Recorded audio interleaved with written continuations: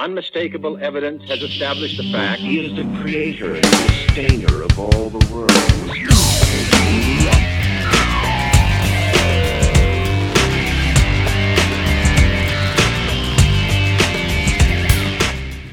Welcome to the Truth 316 podcast, the place that we honor that all scripture is given by inspiration of God.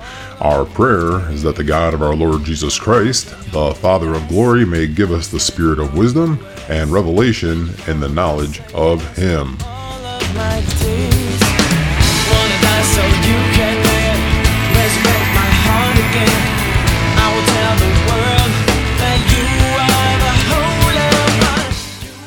Welcome to Cornerstones, the Doctrines of God series of classes. I'm Thad Kino, and I'm looking forward to sharing with you today. We have a new series here at Cornerstone on the Doctrines of God. This series is set up to be an introduction to the primary biblical doctrines that are believed here at Cornerstone Church. Several facilitators, led by Pastor Matt Grimm, are teaming up together to look at several major themes that will be further broken up into specific related doctrines. In my portion of our Look into the Gospel series, I will begin today with our look at the atonement. So with that, let's go ahead and jump in. So our look at the gospel is really session 4 of the entire series, but these classes can be taken in any order.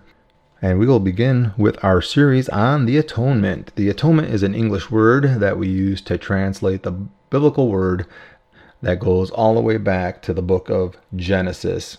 You may have heard many describe the word atonement with the broken compound of at-one-ment.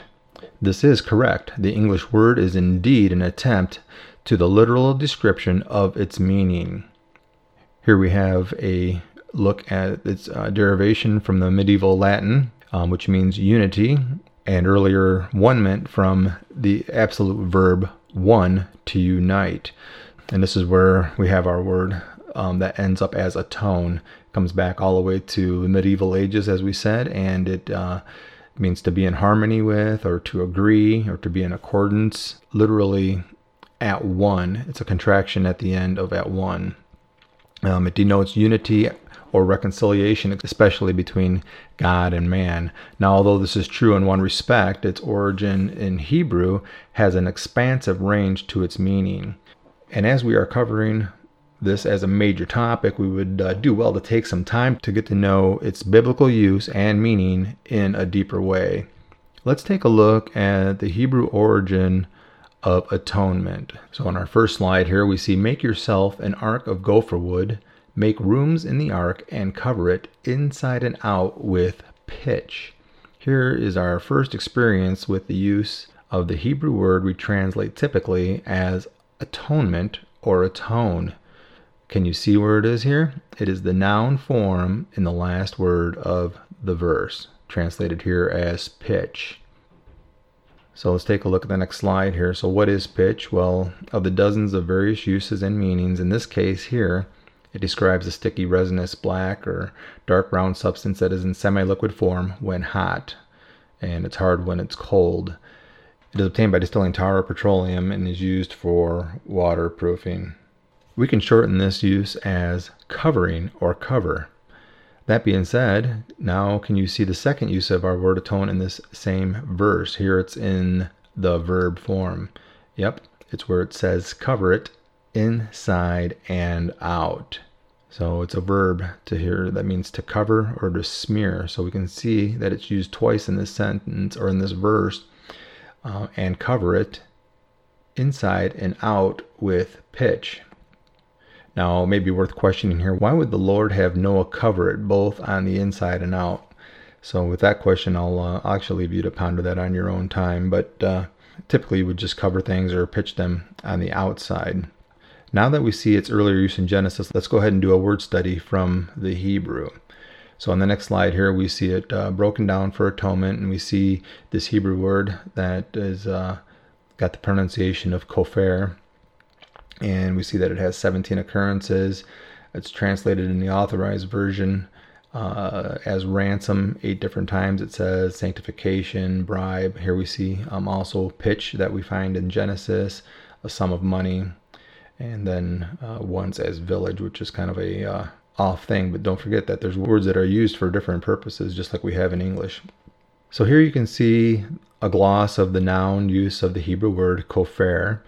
You can see several uses of the word, but we are probably best to see it as the root of cover or covering. We might even use it like this in our vernacular today. Like, for example, when I forget my wallet, you may say to me, hey, here's $10 for the cover. Or in the verb form, don't worry, I have you covered. With that, let's take a look at its verb use. Now, as we can see the verb use here, this is an action word. We can use it when we think back to Noah's Ark. He was commanded to cover it with pitch, that is, to pitch it with pitch, or to cover it with covering. So now we have a pretty good handle on this, but let's go ahead and take one more look at one of its derivations. The next slide. Here we have from Leviticus. Now on the 10th day of the 7th month is the Day of Atonement. It shall be for you a time of holy convocation, and you shall afflict yourselves and present a food offering to the Lord. Here we see the use of the word to commemorate the feast of Yahweh known as the Day of Atonement. So here's a question. What is this day known as, even as we have it in our modern calendars? The Day of Atonement is known as Yom Kippur. So Yom Kippur is the Hebrew word. Yom is the word translated day. And then Kippur here is the Day of Covering, or HaKippurim is the Day of Atonement. And it's translated that way at 8 different times here as atonement, the Day of Atonement. So Yom HaKippurim, Ha is just the article, so meaning the direct article here for Kippurim. So we will talk more about this day of Yom Kippurim in a bit, but let's go ahead and take a look at the seriousness of sin. We may as well go right back to the beginning. The disobedience of Adam and Eve and the eating of the forbidden fruit was mankind's first sin. Let's read the account immediately after. So from Genesis 3, starting in verse 7, then the eyes of both were open, and they knew that they were naked, and they sewed fig leaves together and made themselves loincloths. They heard the sound of the Lord God walking in the garden in the cool of the day, and the man and his wife hid themselves from the presence of the Lord among the trees of the garden.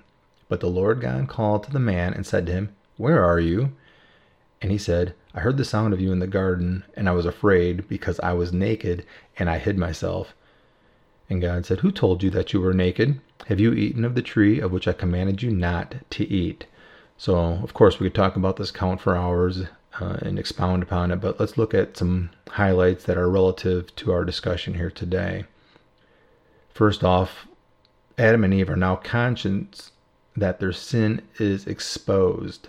Shame has come upon them. So the question is, what did God warn them would happen if they ate of the fruit? And of course, the answer is that they would surely die. But notice, their first concern here is no longer the fear of God, but rather the fear of what the other person might think. So they cover themselves, and they cover their shame from one another first. Then they dive into the bushes when they hear the Lord is present. By the way, in making their own garments, they also perform the first religious or false religious act.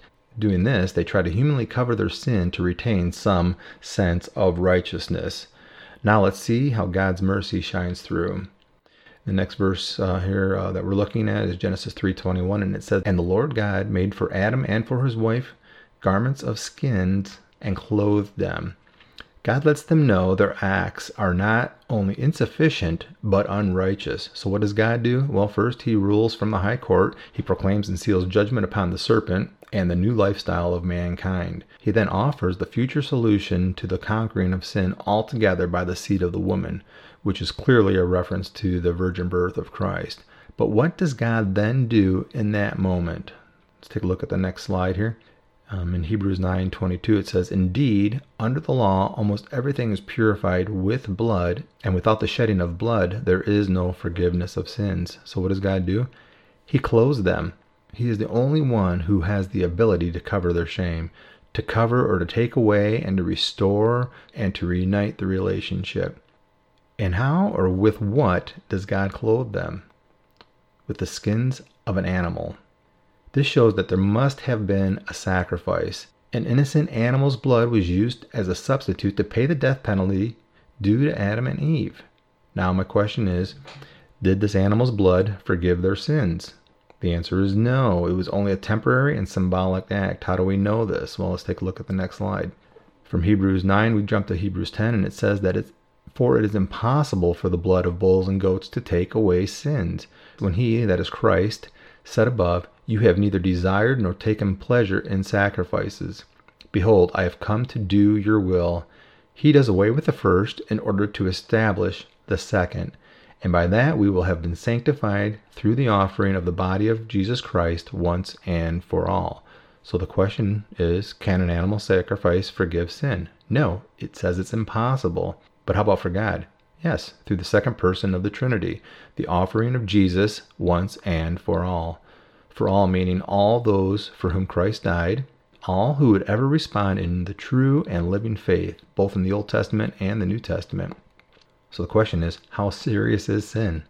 Well, it's so infinitely serious that it took an infinite God to atone for it, to cover it, to seal it forever. The redemption, that is the price paid to buy back his chosen people. Wow. This is a heavy topic. Yeah, it's very weighty. And as I think about it even further, it's heavy, like the weight of a cross carried by a perfectly righteous man to bear my sin and yours.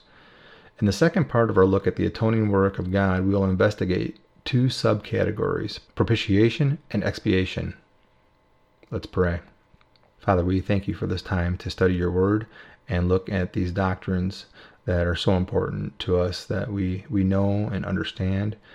And Lord, we thank you for your atoning blood, the blood that covers our sins, that takes them away. And as we get ready to look at this even further, we ask that your Spirit would come upon us and open up our ears to the hearing of your word. And we thank you for it in Jesus' name. Amen.